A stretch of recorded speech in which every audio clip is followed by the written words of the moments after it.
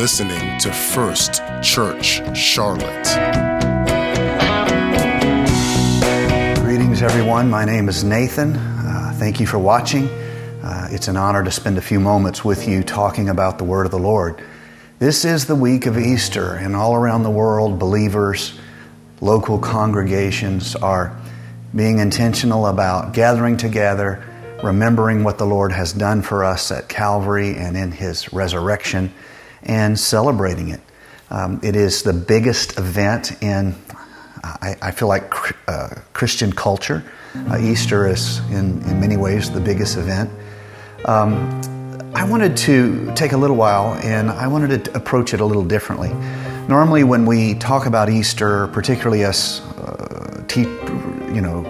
pastors and teachers, we use a lot of theological words like expiation and propitiation and sanctification and redemption. And after it's done, unless you have the appropriate education or you grew up in Sunday school or something like that, you kind of have this sense of, well, that was a lot of words. I'm not exactly sure what any of them mean. So rather than giving you a primer for theological words, my goal today is to just have a real talk about Easter. I'm trying to imagine as though I was talking to someone who has not spent their whole life in church. They don't know all of these $5 theological words. They want to know what the big deal is, what and why and the like. And so I want to try, if I can, to have a conversation as though I were speaking to an unchurched person or even an unbeliever, and try to explain to modern ears why we are so boisterous and so, how shall we say this, so intentional about celebrating on Easter. Well, the first thing I would say is this. For Christians, for believers in Jesus Christ, the cross, the death, and the subsequent resurrection of Jesus Christ is the center of the whole story. It's not really fair to say it's part of the story. It's kind of the whole story told over a 3-day weekend.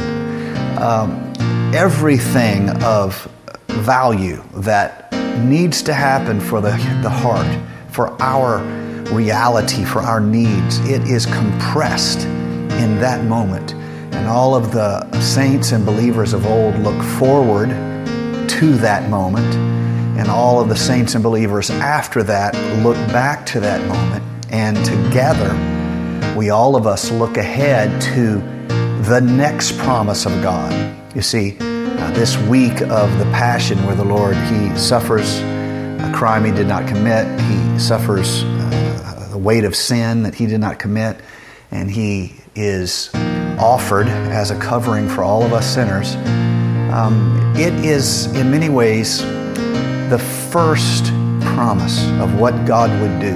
And it's given to the believer as a type of guarantee, a type of earnest money of what He said He would do later. So that's important. And that's why in the New Testament church, we don't just look back, we look ahead. And yes, Christ came once and He was met with hate. He's going to come again, and He will not be as lowly and as weak as once He were. So the cross and the resurrection are the center of the story. A Bible without the cross, without the empty tomb, is like a Bible without a climax to the story, without an ending, with no, as it were, completeness. A Bible without a solution. A Bible that's lets you know of everything that's wrong, but hasn't fixed it. But if you read the Scripture with the story of Calvary, with the story of the resurrection, with the empty tomb, now it's not just a story of the great problem, it's now the great solution to all of our problems. So I will try to explain it in kind of real talk. No theological terminology. I'll try to go like this. I may throw something in, but I'll try to do it in a way that you understand what I'm saying. Number one, we had a death problem. All of humanity had a death problem. All of us have a sense of eternity within. All of us feel as though our comprehension is more than the years of our lives. All of us have a sense of immortality within us. At worst, maybe just a longing and hunger for it, and at best, we live with this sense that we are eternal beings, and we feel eternity deep within us. And I would say for most people, they will be quick to admit that they feel as though there should be something more than just this life as they know it. This hunger, this spiritual wishing within them that there has to be something more than this. And there's many reasons why, but I would say one of the most powerful ones is just the sense that there's too much wonder. There's too much glory. There's too many happy accidents for this to simply be a happy accident. And you can look at it, whether you're looking at astrophysics, whether you look at planetary formation, whether you're looking at the magic of life inside a cell. There are so many happy accidents that the odds of this being a happy accident seem incredibly small, just unbelievably small. There is this something within us that gives us a sense of the eternal and a wishing and a desire, and there's too much wonder for it to simply be an accident. But as near as we can tell through the senses of our flesh, we're given so many years, and then the end comes and we die. As near as we can tell by the limits of our mortal mind, we're given so many years and we die. And yet within there is this witness, this mysterious spiritual witness within, bidding us to see, to comprehend more. Now, death would be the problem that could not be defied if there had not been one who could defy it. God, manifest in the flesh, God, seeing what we had made of the world, decides to intervene. Not simply to show up with a report card, but to intervene and come take the test for himself and pass that test and give us the benefit of his success and his righteousness. So Christ is born. He is a perfect man. Even his enemies find no fault in him. I don't mean he's perfect in the sense that he's aesthetically perfect. I mean in the sense of his spiritual creation and his God-lived righteousness. He is the righteous man. Adam failed at being who God intended him to be, but Jesus succeeded in being who God intended man to be. And so Christ, by his own power, because he is God in the flesh, defeats the curse of sin and overpowers the hold of death, and then speaks to his followers, having appeared to them after his death and telling them, in the same manner that you have seen me, you will be also filled with my Spirit. The whole New Testament church is built upon this idea that Christ is an example. He is as it were, the first fruits, the Bible would say, or a type of down payment. That if that same Spirit that raised him from the grave dwell in you, then that same Spirit will quicken your mortal body. Now, this would just be a hope unless we had some evidence that there was a divine power over death. As believers, we look at the life of Christ, and we don't just see power over sin. He was all points sinless, in spite of being tempted like we are. We see power over death. And so this problem at the core of the human experience, which is, there's only so many years and then we pass, in Christ, the curse, the limit, the weight of death is removed, because when Christ returns, our bodies will be quickened and we will dwell not as physical beings, but we will dwell as spiritual beings with him. This is the core of the Christian faith. Christ at Calvary, coming out of the tomb, being resurrected, ascending. This is death. This is victory over death. Secondly, there is a victory over sin.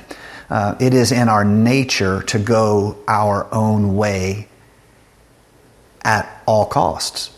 It's in our nature not to submit to God's judgment, but to judge God. Talk to somebody who is an unbeliever. The first thing they will do, well, not the first thing, I don't know what they would do, but many of them very quickly will begin to judge God. I don't know about this, I don't know about that. It's in our nature. We have enough of divinity in our divine gifting God gave us, breathed the breath of life into us, that we have that sense of the divine, and we judge God as opposed to being judged by God. Well, this causes us to miss the mark. That's what sin is. I know we normally think of sin as great unrighteousness. Oh, you're a sinner. That means you did this and went there, and it's terrible and tragic and ugly. Maybe, but sin's actually a few levels up from that. It's just to miss the mark. We miss the mark hugely, and we, as it were, took judgment into our own hands. Now, this is prefigured, this is symbolized in the Garden of Eden as the tree of life and the tree of death, or let me say it in a way more understood. There's the tree of life, and then there's the tree of the knowledge of good and evil. And so out of this judging of God, this taking of justice in our own hand, as symbolized in the garden, it produces separation, and without that connection, evidently we are not very long-lived.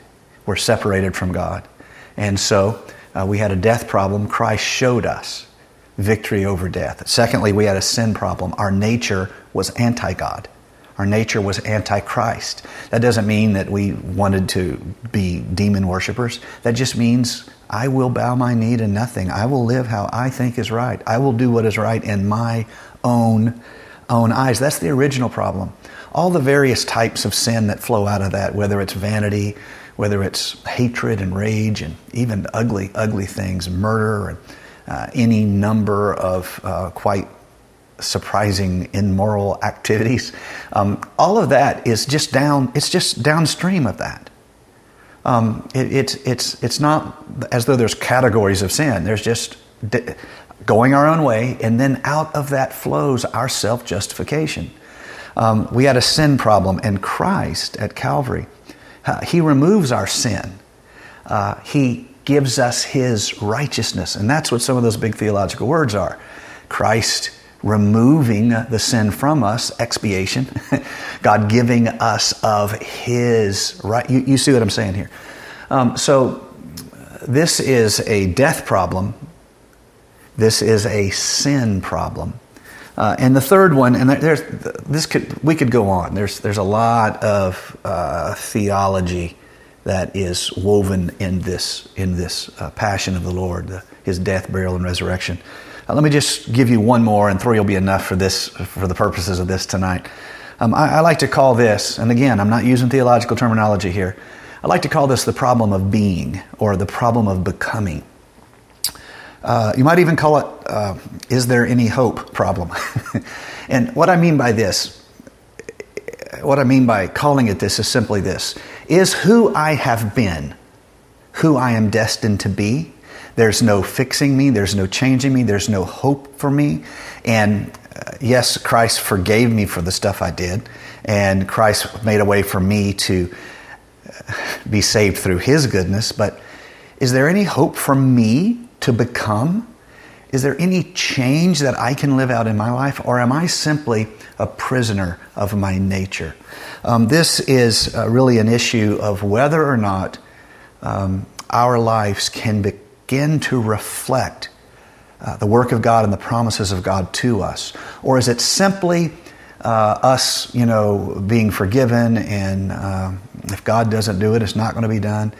Let me say it differently. Is my past destiny? Is all my errors destined to come around again?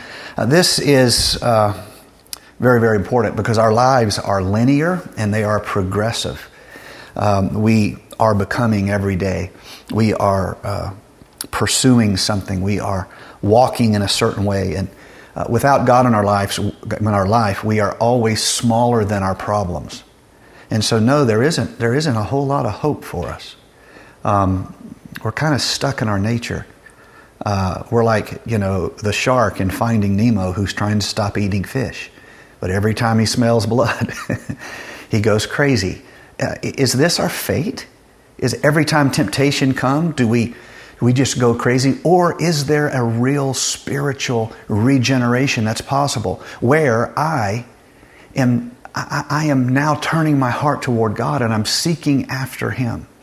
I think this is somewhat what Jesus was trying to convey to the woman at the well, where she, not knowing what else to talk to this teacher of the law, this rabbi, this man of God, so to speak. So she immediately brings up what she knows. Well, our fathers say we should go to this mountain and worship, and your fathers say we should go to that mountain and worship. And it's almost as though if you read the text and you don't get lost in the, the theological contest of it, it's almost as though Jesus just shuts it down. And He says, look, they think this, you think this, you guys are getting it wrong, what was given to the Jews. But a day is coming, and now is, when true worshipers will worship the Lord in spirit and in truth. What's the difference?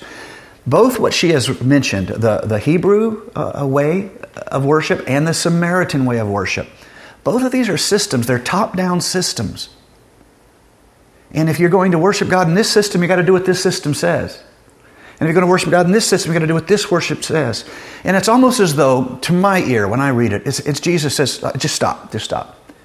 A day's coming when you're not going to have this top-down system. You're going to have a bottom-up desire from your heart. You're going to worship in spirit and truth. You're going to seek me. You're going to desire. You see, it's not simply top-down religion by law, but it's bottom up, from the heart, pursuit with passion and worship. This is also shown in the Old Testament, back to the two trees in the garden. One of them is law, so to speak, and one of them is spirit, so to speak. One of them is death, so to speak. One of them is life, so to speak. We can worship God in, as it were, in the way of a tree of death, where the letter killeth. And we need to change to the Spirit, and the Spirit giveth life. And so, I want everyone who's made it this far in this Bible study to know this. Your past is not prologue, which is a fancy way of saying you're not destined to repeat the same errors. Christ did not just win a battle you couldn't fight. He won a battle you couldn't fight, and then He invited you through His promise to arise in spiritual newness of life and become a testimony to your world. Not just that He fixed everything, but that He fixed you. He didn't just fix everything for you. He fixed you. This is testimony. This is why the church worships and witness. Do you see? This is why, as the church, we testify of what God did that we could never do. I could never pay that debt. It is so far beyond me that it's laughable for me to try to say, I paid that debt and God owes me salvation. It's absurd. But God has given me of His Spirit. And He didn't just do what I couldn't do. He gave me His presence. That's not just God paying the bill. That's God spending time with me to transform me into His image and into His nature. And so the church, all of us, has a twofold glory to God. On one hand, it's worship. On the other hand, it's witness. Your past is not prologue. You are not destined to repeat the same thing over and over and over and over. You are able, through the promises of God, to have transformation in your life. Ephesians 2:14, He Himself is our peace, who has made us both one and has broken down in His flesh the dividing wall of hostility between man and God. This dividing wall of hostility between man and God, between humanity and humanity, He has come to be our peace. That allows His presence in our life. And so we celebrate because this great week of remembrance, we celebrate because, first of all, the death problem has been dealt with. We mourn, yes, but not like people who have no hope. The sin problem has been taken care of. I could never be good enough to deserve salvation, but the Lord has arranged a righteousness swap, my rags for His riches. Finally, He hasn't left me down here to just repeat the same old thing over and over and over, but He has, by His power and by His Spirit, He has enabled me to stand with Him in newness of life. And so that's enough. Let's stop there. Lord, I pray You would be with us. I pray You would lead us. I pray for every individual watching this. Walk with them, O Lord. Let them know the power and the great love of God in their heart and in their life. In Jesus' name we pray. Amen. God bless you. We love you. See you Sunday. It's going to be a great day. Thank you for listening to First Church Charlotte. If this podcast has blessed you, please rate it with 4 or 5 stars. By doing so, you will help others find our free podcast and bless them. If you're in the Charlotte, North Carolina area, come worship with us at 4929 North Sharon Amity Road. For information about service times, church ministries, and so much more, visit us online at firstchurchclt.com. If you would like to help support our efforts, please text GIVE to 704-445-5353. We pray God's richest blessings to you. Come, worship with us.